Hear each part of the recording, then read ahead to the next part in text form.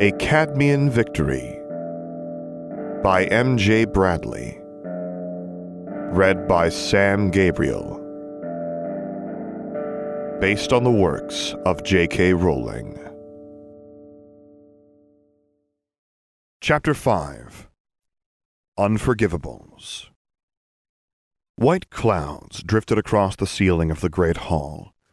Harry watched them float from one side to the other as he munched on his toast.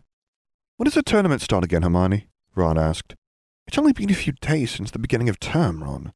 Hermione shook her head. "You really need to learn some patience. Feels like we've been here for ages."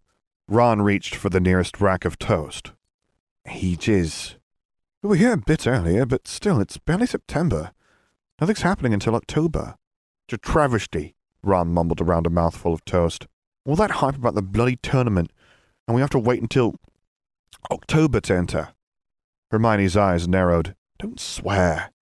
Ron flinched out of elbow range. "Not much point entering now, mate," Dean said. "Got to wait for the other two schools first." "Are you going to enter?" Seamus asked. "Nope," Dean replied. "I choose life. I had a research about it when I heard. It's been cancelled for centuries because all the champions kept dying before the end." "Doesn't sound like eternal glory to me," Neville piped up. Ron chomped his way through the rest of the toast rack and ladled half a plate full of eggs in front of himself. "Where does all the food even go?" Seamus grinned. "Sounds like unexpected death to me. Still, I'm entering. They'll have made it safer or something now, I'm sure. Otherwise they wouldn't have been allowed to bring it back." Ron emerged from behind his mountain of eggs. "Well, if you see a basilisk, just summon Harry and hide for a bit. That ought to do the trick." Dean sniggered. "That's pretty much the plan. I'll let the 7th years know. They're the ones who'll get chosen anyway. The tournament is supposed to have the best possible student chosen from all the entered names." "How does it know?" Neville asked. Dean shrugged. "Some magic, I guess." Everyone turned to look at Hermione. "What?" She huffed and crossed her arms. "I'm not interested in a silly tournament. We're almost at Owl Year now." "That's a point," Harry said. "I'd wager the champions will all be 6th years, really. No exams to worry about that year." Ron's chewing halted. "Nah, nobody's going to care about exams more than the tournament.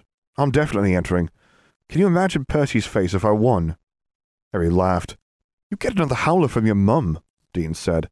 "Worth it for eternal glory." Ron's eyes turned distant and a little misty. "Pretty much everyone in Gryffindor is putting their name in. Even some of the firsties wanted to." "House of the Brave," Seamus said. "House of the Brave and Neville." Dean prodded Neville on the arm. "Maybe you'll be champion, Nev. Up for it?" Neville paled. "I prefer to leave that stuff to Harry. Chart snakes, swords, dark lords, and lethal tournaments are his area of expertise." Ron grunted. "It's about time it was someone else's turn." "Madame Pomfrey might not let you out next time," Seamus said. "We've got double defense with Mad-Eye," Neville said. "Madame Pomfrey might be seeing all of us if what I've heard is true." "Oh?" Harry swiveled round. "What did you hear?" "Given the defense against the Dark Arts professor has nearly killed me every single year, it'd probably be smart to keep an eye on this one from the beginning." "Apparently he's been talking about the unforgivable kisses." Neville's voice shrank to a tiny whisper. "Bit of an old thing to teach," Dean muttered. "No argument here." Harry doubted many would approve. "Still, dark wizards seem more dangerous than most creatures, so maybe it'll be useful." "It's probably useful," Ron said. "Dad says those 3 spells are the ones that are most often used by wizards involved in the dark arts." Dean glanced at the clock. "We're about to find out." A nervous gaggle of students huddled behind the desks in Mad-Eye Moody's classroom when Harry arrived and took a seat in the middle of the pack. "Oi, Potter!"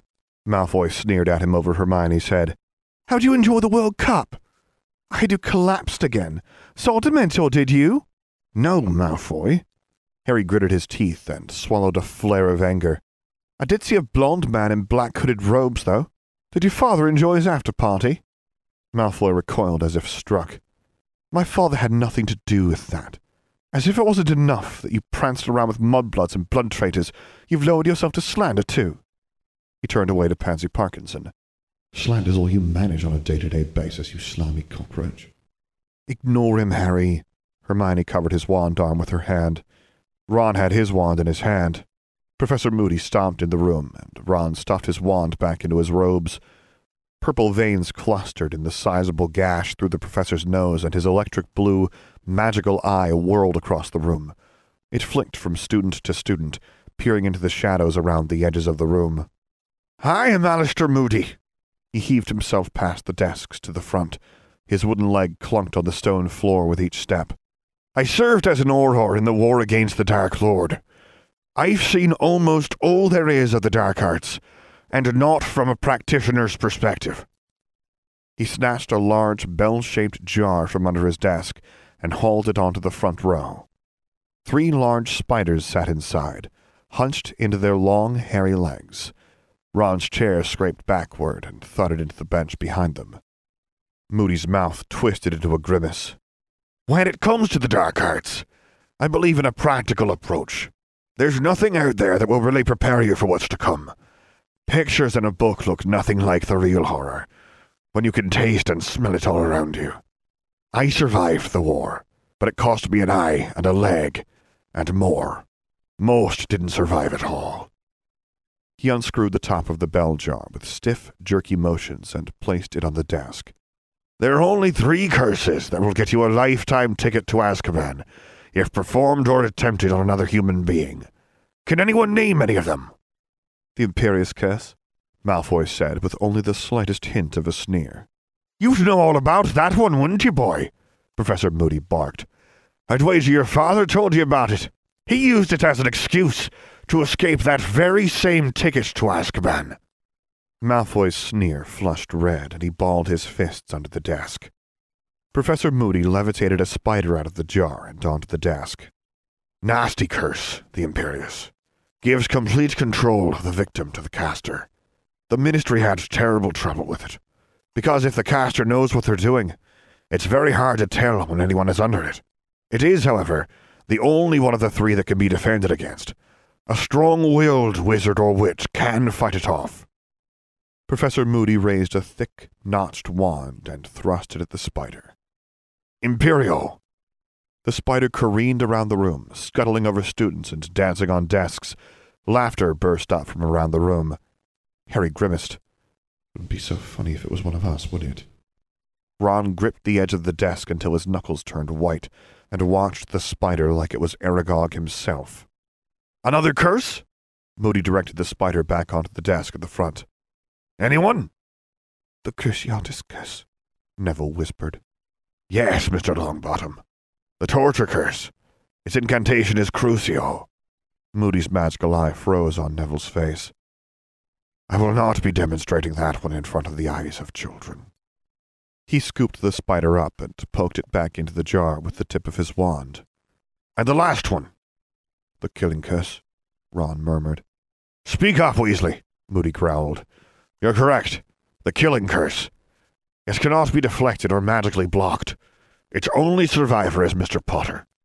Professor Moody stared at Harry and his scar as if Voldemort himself was about to bubble out of his face, then screwed the jar lid back on.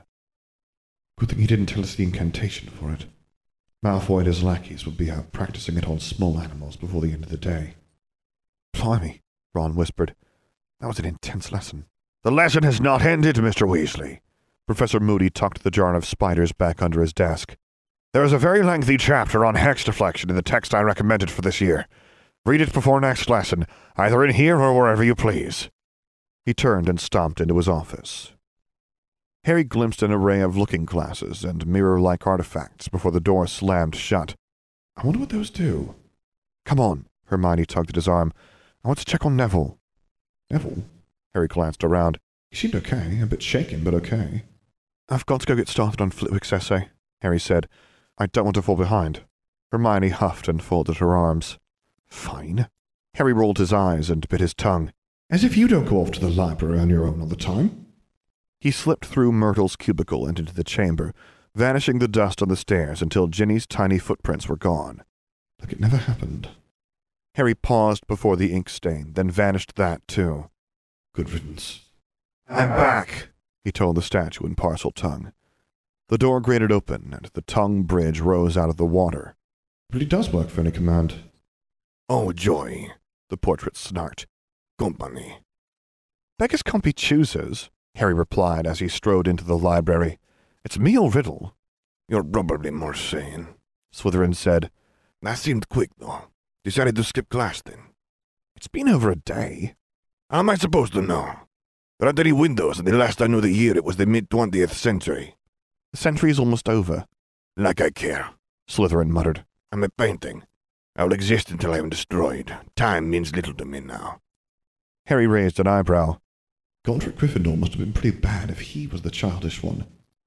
However, for those who have less time and wish for more, I have a pleasant surprise. Salazar gestured at his desk with his wand, dislodging his living serpent necklace. Harry spotted a slim, golden hourglass dangling off a wooden hook. A time-turner. Yes, one of the most valuable things in here. Slytherin gathered his serpent back onto his shoulders. It can't be removed from the Chamber of Secrets, though. I enchanted it. That's a good thing, very far-sighted of you. Voldemort would wreak havoc with one of these. I did it so Godric would stop stealing it, Slytherin said. Harry's eyebrows slipped up into his hairline. It's true. I would have never admitted it otherwise. I thought the two of you were supposed to be enemies, not involved in some war of pranks. I didn't carry out pranks. We just had a healthy spirit of competition. I made all the walls around the castle with Rowena, so he transfigured and enchanted all the gargoyles in suits of armor. When I created the headmaster's office with Helga, he and Rowena snuck off to make some secret room of their own. They were very proud of it, especially when I couldn't find it. What secret room? They called it the Room of Requirement, Slytherin said. I never found it, but they never found my Chamber of Secrets either. Any idea where it is? Harry asked. Or what it does? Presumably it is whatever it is required to be, but no. I'm not sure exactly where it is or how to find it. I narrowed it down to the 7th floor, but it'd be a waste of time searching for it when you have all this. Slytherin waved an ostentatious hand around his library. True, Harry said. I have some magic to practice. Not in here, you don't, Slytherin snapped. Out into the hall where you won't make a mess of everything. Leave the time turner there, too. It's limited to about 12 hours, but you can come down after class and use it to repeat the day whenever you like. That's a good idea. Harry strode back across the bridge. I can get 3 times as much done as I hoped now. Reducto. He whipped his wand through 2 sides of a triangle and unleashed the blasting curse of the dead basilisk. It sputtered out on the poisonous green scales. Magically resistant hide. Reducto! His curse sailed past the snake and struck the pile of bones at the far end of the chamber. They exploded into a cloud of fine dust and settled onto the floor like the ash at the World Cup. Harry repeated it a few dozen more times, fixing anything that looked like it was meant to be there. Pretty much got the hang of that one now. Have you finished destroying the finest room in this castle? Slytherin called. I fixed it afterwards! Harry wandered back into the library. Do you know anything about using transfiguration and conjuration in duels? I am Salazar Slytherin. You said Godric Gryffindor was the expert. I like to think I know enough to teach a 14-year-old. Sit and listen. I've used it before. Harry settled himself in the chair behind the desk. Sort of. You have? The snake's head rose up beside Slytherin's ear. When? How? I conjured a basilisk out of ash and killed a wizard who was attacking me. A weight lifted off his chest as the words tumbled out. I didn't mean to kill him, I just didn't want to die. Good for you. Slytherin scratched his chin with the tip of the snake's tail. What was the spell? Serpent's Ordeal? I didn't use a spell. I just waved my wand and made it happen. Show me. You said not to do magic in here. So pick me up off the wall and carry me out there. You can't levitate me, the frame's enchanted. It'll be nice to have a change of scenery. Harry picked the portrait off the wall with a groan and staggered over the bridge. Watch the water! Watch the water! Slytherin's wand spurted silver sparks, and the snake buried its face in the wizard's robes. If you drop me! Harry propped him at the side of the chamber and mopped sweat off his brow. Why on earth do you weigh so bloody much? Is that my basilisk? Slytherin asked. Yes. She grew a lot. Slytherin's smile was a small, faint curve of his lips. How did you kill her? With a sword. It had better have not been that ridiculously shiny goblin-made atrocity Godric used to wave around. It was exactly that sword. Slytherin's wand exploded in silver sparks, and a furious torrent of Parseltongue curses spewed from the founder's lips. "Show me this conjured serpent, then." "I managed to repeat it with fire," Harry said. "I don't know how well Walter will work." "Just try. It shouldn't really matter." He pictured the basilisk coalescing from the pool, just as it had struck from the cloud of ash, then slashed his wand forward away from himself. A vast liquid basilisk maw swept from the pool and crashed against the wall. Spray splattered Harry's robes and face. "Well now," Slytherin said. "That's a very impressive piece of silent battle conjuration, especially for someone your age. If you hadn't used the serpent, I dare say Godric himself might have deigned to teach you. Not that you'd have learnt anything from that idiot." Thanks," Harry replied. "Try again. This time don't imagine a striking snake, but one that hovers in the air over the pool." Harry did so. They watched as the water coiled into the form of the King of Serpents. A deep, throbbing ache seeped into Harry's body as the vast liquid serpent twisted above the pool. He gritted his teeth, then released the spell before his legs gave out. The water splashed back into the pool. "I can imagine how tiring that must have been." Slytherin waved his wand at the pool. "It looks powerful but draining. That's not a spell you should be using until you've got a lot better at directing your magic." "I have no idea how to do that," Harry said. Slytherin shook his head and muttered something in Parseltongue under his breath. "To conjure and animate something so big requires a great deal of magic. Even in my prime, I'd be capable of wielding it for no more than a few minutes, and you're pouring magic all over the place.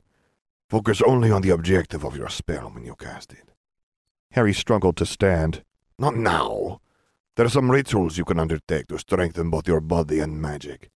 He eyed Harry like a snake would a mouse, and the serpent around his neck stared with him. "I'd recommend them.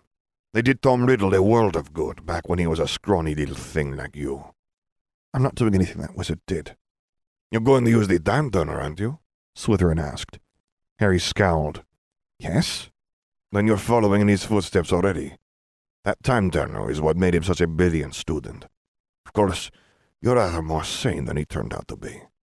You don't have delusions of vengeance against muggles or an overinflated sense of self-worth, do you?" "Not that I'm aware of," Harry retorted. "Good." Slytherin nodded, and the snake on his shoulders bobbed its head too. "Use the time turner. Do the rituals, outstrip him. Then redeem the title of Elf Slytherin if you dislike the connotations he gave it so much." Harry carried the portrait back to its resting place. "I'm not doing the rituals." "Suit yourself. It'll make carrying my picture a lot easier if you did. If you happen to change your mind, you'll find the ritual books you're looking for in the corner of the library up there." The painting pointed to a high spot just behind where the ladder rested. "I'm not doing them." "I'm not going to force you," Slytherin promised. "You're my heir, the last reputable member of my family as far as I know. I'll help you as much as you allow me, especially since you saved me from the insane ramblings of my poor basilisk." "I'm not sure I want to ask." "She had nightmares," Slytherin replied. "I think the magic I used to create her, which made her loyal to me, punished her for what she did, even if she believed it was what I wanted. I'm glad you put her out of her misery. She's free of Tom Riddle, and I no longer have to listen to her tortured raving." "Where did she go?" Harry asked. "I just walked in here and found the study. It's far too tidy to have housed a 70-foot basilisk." "She slept underneath. If you intended to wake her, any Parseltongue command would have brought her forth. You wanted to open the door, so you came here. A good thing, since you probably wouldn't have been able to get out of her resting place had you fallen down there." Harry threw a glance around the study and measured the depth of the ache in his limbs. "I'd like to stay and have a go at the shielding charm, but I don't think I've much left in me." "I'm going to head back to Gryffindor Tower," he said. Slytherin exploded into another string of Parseltongue, so Harry left him to it and headed back to the common room. "Where have you been?" Hermione demanded. "I looked in the library and asked around, but nobody's seen you since you left after class." Harry shrugged. "It's easier to work out of sight. I won't be disturbed." "Did you finish the essay? I can look over it for you." "It's not quite done yet," he said. "I want to check a couple of things, maybe squeeze in an extra bit to give Flitwick a good impression at the start of the year." "Good idea." Hermione beamed, then her face fell. "Ron's upstairs with Seamus and Dean. Neville said he was fine since you were so concerned earlier, but I think the Unforgivables really bother him. He shut himself inside his bed hangings and isn't talking to anyone. Maybe he knows someone who got hit with one of them. Someone other than me, that is. The unforgivable curses bother everyone except the worst kind of wizards, Hermione, he said. What do you have to be not to be bothered by curses to control, torture, and kill? I think they bother Neville more than most. Hermione's brown eyes bored into his. And I think you know that, even though it doesn't seem to bother you. What am I meant to do? Harry asked. I can't undo whatever it was that happened. Her lips thinned into a white line. No, but you should be upset that something like that happened to one of your friends. Like how everyone's so upset it happened to me? Harry raised an eyebrow at her. They celebrate my parents' deaths every year, Hermione. You all do. That's different? How? He stepped past her and headed upstairs. Because you all got something good out of it? It's all okay? The greater good? Hermione flinched. No, but you're not Neville. You're Harry. He left her behind. You don't know Harry. None of you do. Even Neville had his grandmother before coming to Hogwarts. I only had myself. End of Chapter 5. For the text of this and other stories, visit alltheblankcanvas.com, as well as patreon.com/theblankcanvas. Music by As I Walk Into the Abyss Blinded. QA assistance by Sakiko and Ohana. If you would like to commission me to record a story, voiceover, or character, please get in touch using the contact information on my website, which is located at samgabrielvo.com. And there you can find other stories that I've read, as well as links to my Patreon page, to which I hope you consider subscribing to support me, and my Discord server, where I record things live for your enjoyment. And finally, as always, thank you for listening.